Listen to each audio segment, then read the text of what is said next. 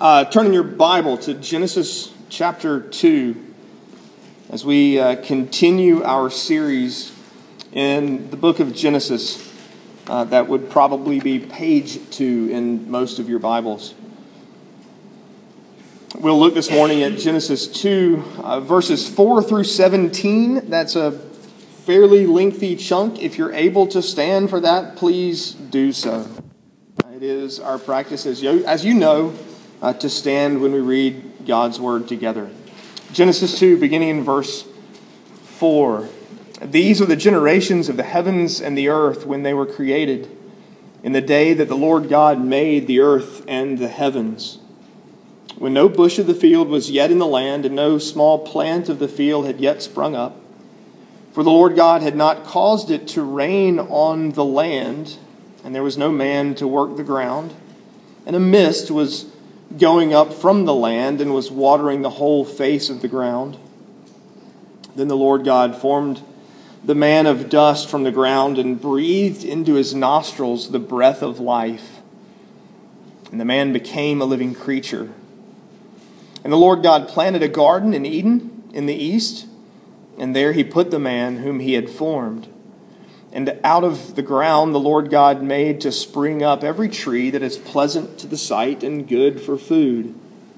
The tree of life was in the midst of the garden, and the tree of the knowledge of good and evil. A river flowed out of Eden to water the garden, and there it divided and became 4 rivers. The name of the first was the Pishon. It is the one that flowed around the whole land of Havilah, where there's gold. And the gold of that land is good. Bdellium and onyx stone are there. The name of the second river is the Gihon. It is the one that flowed around the whole land of Cush. The name of the third river is the Tigris, which flows east of Assyria. And the fourth river is the Euphrates. The Lord God took the man and put him in the Garden of Eden to work it and keep it. And the Lord God commanded the man, saying, "You may surely eat of every tree of the garden, but of the tree of the knowledge of good and evil you shall not eat. For in the day that you eat of it, you shall surely die." The grass withers and the flowers fade, but God's word stands forever. Let's pray together. We pray, O Holy Spirit, it is your office, it's your job, it's your function within the Godhead. Having inspired Moses to write and record these words, having preserved these words for that many thousands of years, to now be at work in them, through them, by them, applying them to our own hearts and minds, that we would understand and that we would believe. But more importantly, we pray that you would guide us into all truth and know and love and live according to your word. Through Christ we ask it. Amen. You may be seated.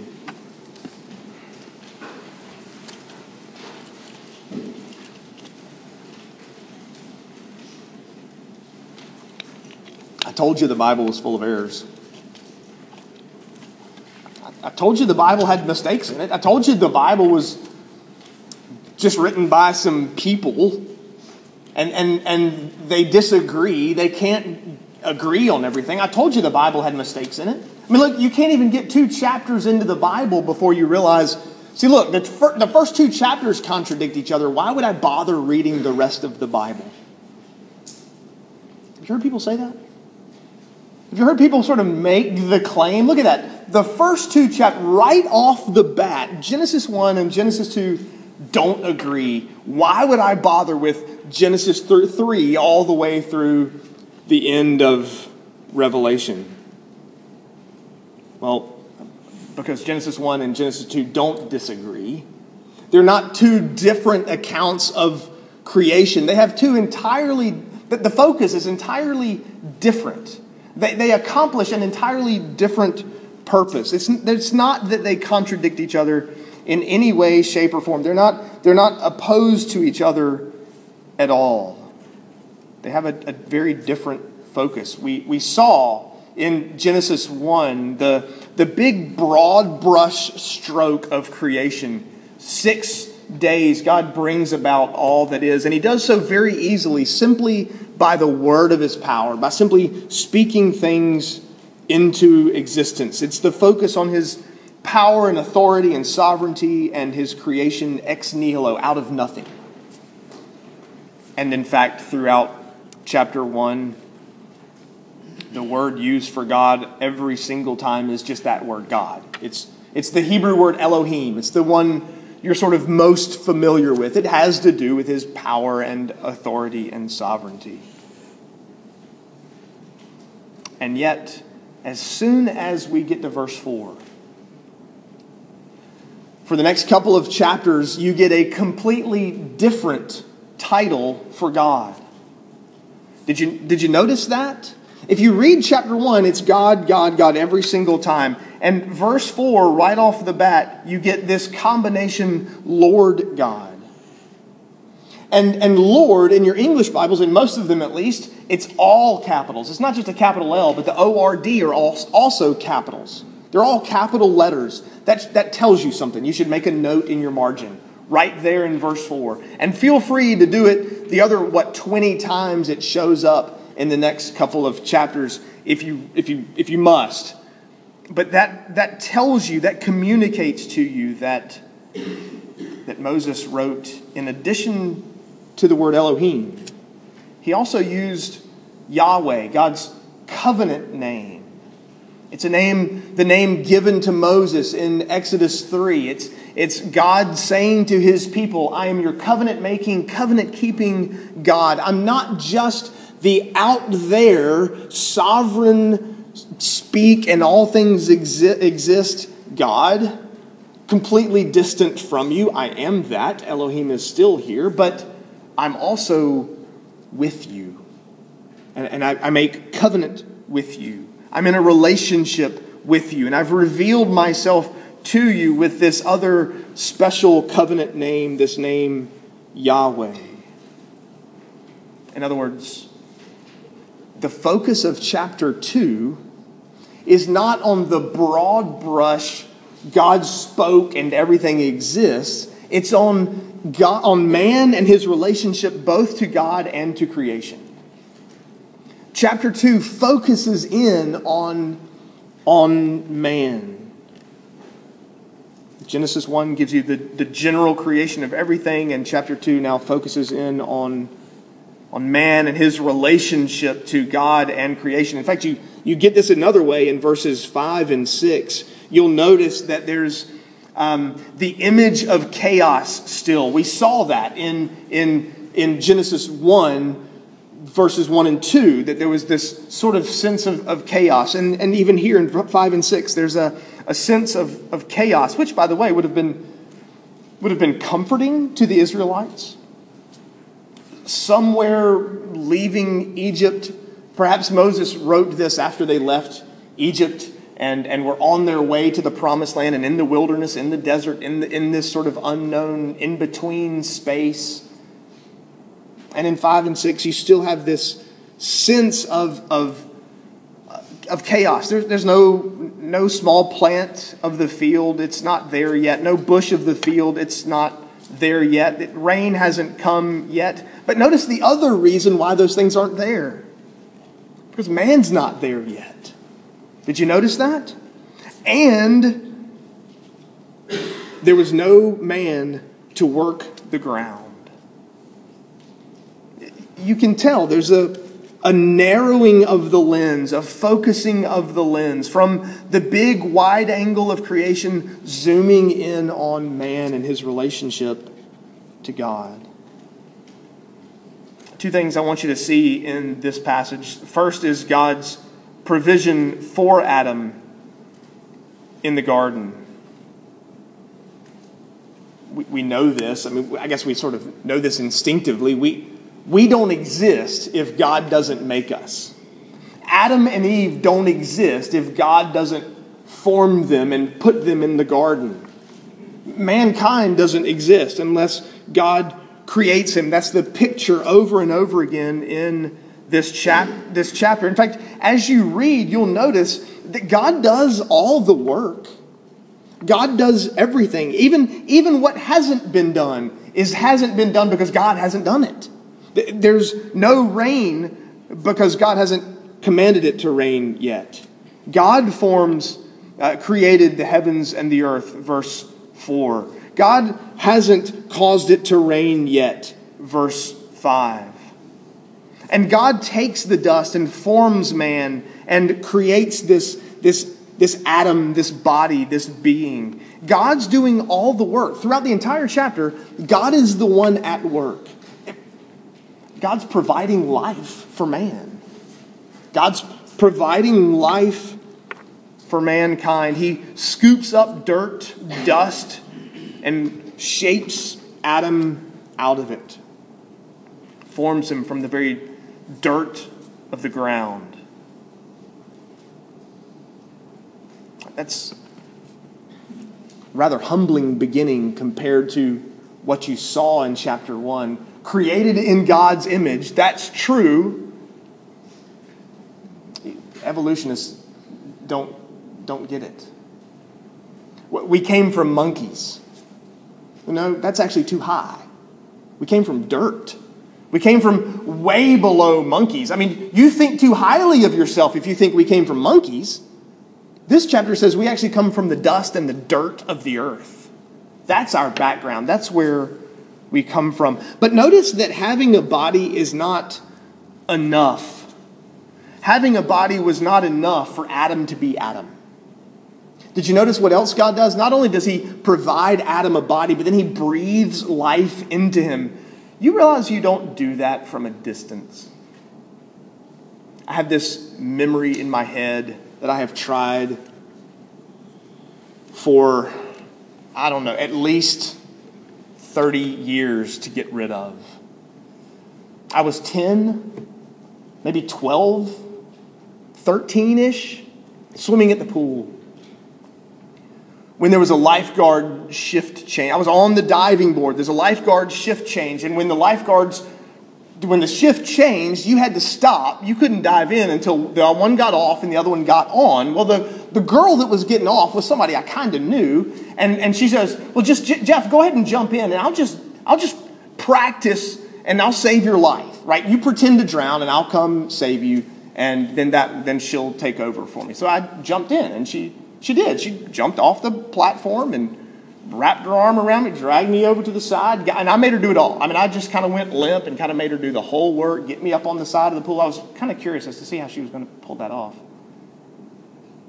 Until she tilted my head back and got this close. And I kind of freaked out. For obvious reasons. You don't breathe life into somebody's mouth, into somebody's nostrils from a long way away. It's a little too intimate for me. I guess maybe somewhere in a locker room I should be telling the story. You had this 15-year-old girl, 16, 17. I have no idea who it was. It was a little too close, a little too intimate. You should get that from Genesis 2. You should get that from this passage, that God doesn't just speak from a long way off and form Adam as though he's a very distant and far away, careless God. Not only does he take the dust and form man, he then leans over and breathes life into him. He provides Adam with a body. He provides Adam with life. He even provides Adam with everything he needs to sustain that life. Did you notice the garden? God plants a garden. Oh, there's another thing God did, verse 8. God planted a garden, and then he put Adam in it. The garden's in the east. It's in Eden, in the east. So you get the sense that Eden is a place east of where Moses and the Israelites are. Assyria would have been east of Israel. Assyria would have been east of the Promised Land. The Tigris and Euphrates rivers would have been east of of where Moses was. And there God puts Adam. This lush garden, lavish abundance, everything he needs for life. The trees are beautiful. The fruit is beautiful. It's delicious. It's good for food and pleasant to the sight. It's not merely functional. It's also beautiful. It's gorgeous. Everything he needs to survive, everything he needs to flourish. And the trees are, because there's all this water, there's a river, and it splits into 4 rivers. And there's everything that Adam needs, everything that man needs to live and survive. Trees producing fruit, everything he needs to eat. You think back through the beautiful places you've seen. There was a time, Nancy and I had been married probably 7 or 8 years. And the church I was on staff, and the church did a Valentine's Day dinner for married couples. And they played a game. They played the Newlywed Game. And I don't remember whether they did it in rounds. In my memory, we are up there with a couple, some of our favorite people in the church, to be honest with you. Probably been married 30 years at that point. He was an elder. It was just the 2 couples. I don't know if there was another couple was supposed to be there and wasn't, or whether we had gotten into the finals somehow. But I have this memory of being asked. One of the questions we had to sort of figure out. You know how the deal is. One spouse leaves the room and asks questions, and the other spouse has to come in and guess how the first spouse would answer the questions. Well, none of that mattered. How we did, none of that matters. We tied. What really matters, though, is the question was the most beautiful scene you've seen together. Now, that was a bit of a conundrum because it was similar to the question beforehand, and I had to figure out whether Nancy would answer the same way twice or switch. We knew we had the 2 places. It was down to one of 2 places, and we had the same places, but the question was, which one would we? None of that matters. Their answer, as they painted this picture, sunset, dinner, Mykonos, that's in Greece. We couldn't compete with that, by the way. We couldn't compete with Mykonos, Greece, eating dinner outside, watching the sunset over the Mediterranean Sea. I didn't have that. My answer today would involve a lake probably over about 11,000 feet in Colorado. I didn't have that answer then either, for that matter. But you think back to the beautiful places you've seen, the beauty of creation, those places where you've just sat back and examined God's handiwork. Even that probably pales in comparison to where Adam was put. There was not yet sin in the world. I mean, this is the last time you will see perfection until the end of Genesis. I mean, the end of Revelation. This is your last glimpse of perfection until you get to the end of Revelation. You don't live in perfection. You don't live in this garden. Yes, the mountains of Colorado are amazingly beautiful, but they are affected by the effects of sin somehow. The effects of living in a fallen, broken world. God's provision for Adam in the garden. It's into that lush garden paradise that God puts Adam. But notice, secondly, we also see God's probation of Adam in the garden. God finally speaks, verse 16. Adam's put there in the garden, verse 15, to work it and to keep it. If you're familiar with the bluegrassy song Big Rock Candy Mountain, there's a line in Big Rock Candy Mountain where they hung the jerk that invented work in the Big Rock Candy Mountain. Work is created by God, even in the garden, even before the fall. Work is not a four-letter word. It's not one of those, well, I mean, the only reason I work is because we live in a fallen, broken, sinful world. No, that's actually, we work because we're created in God's image. Adam is put there in this garden to work it and to keep it.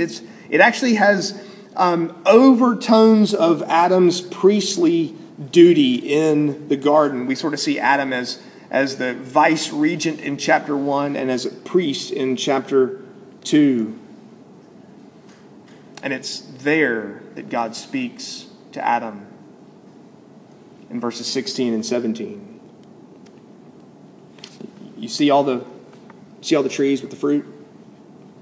You see all the delicious look. You see the beautiful trees, the real juicy fruit, big apples that just are phenomenal, oranges that I don't know what all was there. I'm just making it up. Eat it all. You can have all of that you want, except for that one tree. Just don't eat the fruit of that tree. Notice you may freely eat, but of that tree you may not eat. God enters into a covenant with Adam. He enters into the covenant of works right here in those two words. A covenant. If you've ever learned the Children's Catechism, what is a covenant? A covenant is an agreement between two or more persons. That's the Children's Catechism, which, by the way, I think is a quote from St. Augustine. So not only do you know the Children's Catechism, but you also know St. Augustine. Or to quote Palmer Robertson, a bond in blood sovereignly administered. It's this kind of agreement between two people. Those are fine definitions. Here's the catch. Where does Adam get to say, wait, hang on, time out, God. I'll give you this if you'll give me that. I'll grant you this if you'll take away that. Or for that matter, where does, did I say Moses? Adam. I meant Adam in that chapter. Where does Moses in Exodus 20 say, well, hold on, time out. We'll take 1, 3, 6, 7, 8, and 10, but don't make us bother with 2 and 4 and 5. I mean, it doesn't work that way. You're sort of reminded of the peasant in Monty Python, The Search for the Holy Grail. You remember this when King Arthur shows up and the peasant starts to complain, who are you? Well, I'm your king. I didn't vote for you. King Arthur said, you don't vote for a king. It doesn't work that way. You don't get to, the creature doesn't get to go to God and say, now God, let's make a deal. Let me tell you how this is going to work. Let me tell you how this is going to go. You're going to do some things for me, and I'm going to do a few things for you. More than I do for, that other guy. People claim to have made these kinds of deals with God. God and I we have this understanding. No, you don't. This covenant, God makes this covenant with Adam. It's sovereignly administered. God comes to Adam and says, here's the agreement. Here's the covenant. Here's how this works. Here's how this is going to go. I am going to give you all of these trees. And from them you may freely eat. You hungry? Time for lunch? Help yourself. You wake up from that mid-afternoon nap. You've been working in the hot sun, and you take a little nap, and you wake up and you need a little snack. Help yourself. Don't eat from that one tree. Don't eat the fruit of that tree. That's the one that's off limits. That's the only one you can't eat. It's going to give you shade. You can lean against it if you need to. You can work the ground under it. You can rest your shovel again. He didn't have a shovel, but just don't eat the fruit of that tree. It's sovereignly administered. God comes to Adam and says, here are the terms. And Adam doesn't get to go, well, but I mean, I didn't eat it all. I mean, it was just a bite. That's not really eating the fruit. I just took one bite of it. In fact, I spit some of it out because I started feeling bad. So I only took one bite. I really only swallowed half of it. But I thought that's what you meant. I didn't understand. It's very clearly understood. It's very easy to understand. And notice the requirements of this covenant. The only expectation is perfect, perpetual, personal obedience. Look at verses 16 and 17. God demands perfect obedience. Partial obedience is disobedience. Doing part of it is not doing it. Partial obedience is disobedience. Putting away one shirt and one shoe when you're told to clean your room is not cleaning your room. It doesn't work that way. Notice God says, don't eat from the fruit of that tree. It's simple. It's easy to understand. It's easy for him to comprehend. Eat freely of all the other trees and plants. You may not eat the fruit of that tree. He demands perfect obedience. You can't take a bite and eat some of the bite and spit some of it out and say, but look, most of the fruit's still here in my hand. It's not actually in my belly. So I didn't eat the whole fruit. Partial obedience is disobedience. God demands perfect obedience. He also demands perpetual obedience. Look at verse 17. Notice the language. In the day that you eat of it. Whenever that comes. Whenever you eat the fruit of that one tree, you will surely die. Whenever that comes. In other words, you're expected to keep this command forever. Perfect, perpetual obedience. But then it's also perfect, perpetual, and personal obedience. It's tempting sometimes. Go clean your room. I wonder if I can convince my younger sibling to clean my room for me. I wonder if I could pay them $1 to clean my room for me. I've got some extra candy. What if I get my younger sibling and say, look, I'll give you 3 Reese's peanut butter eggs on Easter if you'll clean my room for me today. Adam doesn't get that option. Adam doesn't say, well, let me get someone else to do it for me. Let me hire a servant or let me conscript someone else to keep this command for me. Notice over and over and over again, he took him and put him in the garden. He commanded the man, saying, you may surely eat of every tree of the garden. You shall not eat, for in the day that you eat of it, you shall surely die. The pronouns are all against Adam. He has to obey perfectly, perpetually, and personally. That's the demands, the commands of the covenant of works. Of course, we know that Adam failed. We know that Adam doesn't keep the covenant of works. We know that Adam fails. In fact, Lord willing, that's actually the passage we'll be preaching on Easter Sunday. Some of you are going to go, wait, hang on, time out. You're going to preach the fall on Resurrection Sunday? Yes, absolutely we are. It's precisely because of the fall that we need the resurrection. It's precisely because of the fall that the resurrection is that much more glorious to us. But we should get to Adam's failure on Easter Sunday. But you notice, Romans 5, Paul picks up this idea. We read this just a few minutes ago, where Adam is seen as our covenant head, our federal head. We know that Adam failed, and when Adam failed, we all failed.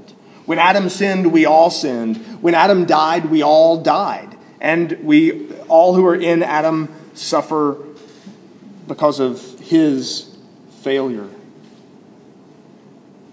At The picture in Romans 5, of course, is that we have another representative. We have another one to take our place, not just in sin in Adam, but also in righteousness in Christ.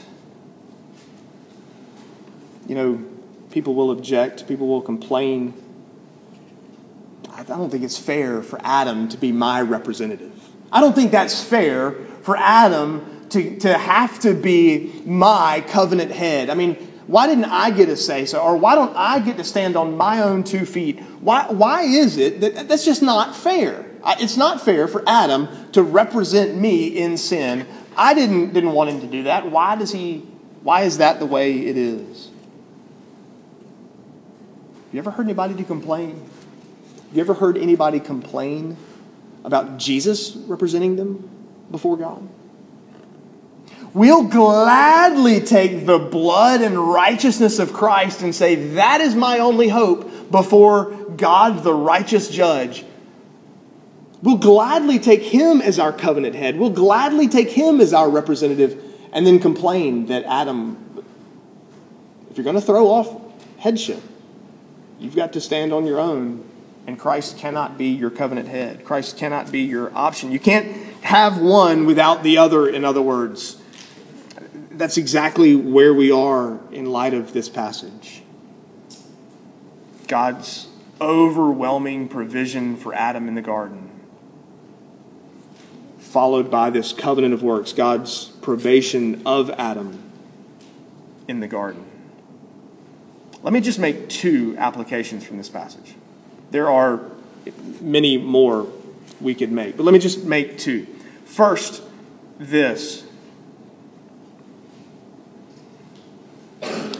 Don't ever envision God as a miser, as begrudgingly doling out things to his kids because he has to, and it's a pain for him, and he doesn't like it, and he's got a real scowl on his face. Okay, fine, here, have another gift. Okay, fine, have another. You're back. That would be the exact opposite of the picture of God in Genesis 2. He put Adam in the most amazing, lavish garden anyone could ever hope to have. It's this overwhelming picture of providing for Adam in that garden. That's what Paul says in Ephesians about the gifts that have been given to us. We have a couple of spiritual blessings in the heavenly places. We have a few spiritual blessings in some of the heavenly places. You have every spiritual blessing in the heavenly places in Christ. God has lavished his love on you in his Son and lavished these spiritual blessings on us. You have every spiritual blessing in the heavenly places, Paul writes in Ephesians 1 and 2. Don't picture God as an ogre begrudgingly giving gifts, but as one who loves his children and lavishes freely on them, as proven and evidenced by the fact that he gave us his Son to die on the cross in our place, which really is the second application of this passage. If you're here this morning and you're still just in Adam, we're all in Adam by genealogy. We all descend from Adam by ordinary generation, to steal the language of the Shorter Catechism. We all are from him, and so when he sinned, we all sinned. When he failed to keep the covenant of works, we all failed to keep the covenant of works. When he died, we all died. The promise and hope, then, is not to do better, but to run to a new head, to find a new representative, to find someone else who will stand between you and God and plead not your guilt, but your innocence. And that's the picture of Romans 5, that Jesus is that new covenant representative. He is that federal head for us. Our hope Our plea, it's not that we're going to be good or that we're going to do better than most of the people around us and just hope that God grades on a curve. Our hope and plea is that we have the blood and righteousness of Christ. He kept what Adam failed to keep. Perfectly, perpetually, and personally. He did all that Adam failed to do. And he did so that we, through faith in Christ, might gain life with him forever. You know, you've been taught, I'm guessing, that you're not saved by works. You know that's not true. Right? I mean, if you've only been told you're not saved by works, that actually is not true. You are saved by works. You're just not saved by your works. You're saved by Christ. His obedience to the Father, even to go to the cross, to shed his blood in our place. We have his life and his death and hope of our own resurrection because we have his resurrection. Run to him. May he be, by faith, your new covenant head. What you need, if you're still in Adam this morning, what you need is not to go out of here this morning and try harder. What you need is a new head. You need a new covenant representative. You need to run to Christ, to trust in him and in him alone for your salvation. Let's pray together. Lord Jesus, we thank you for your obedience, perfect, perpetual, personal obedience to the Father. That you would keep the covenant of works as Adam failed to do. You were given a command and you carried it out to completion. You were willing to walk on this earth as a man, to take on flesh, to come as the second Adam, to keep the law, to fulfill all righteousness, because we couldn't. And yet to suffer and die and bleed, even be buried, not for sins you committed, but for ours, for our failures. Lord Jesus, we thank you that you have defeated sin and death. And that our hope, therefore, is not in our merit, not in the first Adam, but in the second. We pray that you would grow and strengthen our faith and trust and confidence in you. And that we would ascribe to you all glory and honor for our salvation. Through Christ we ask it. Amen.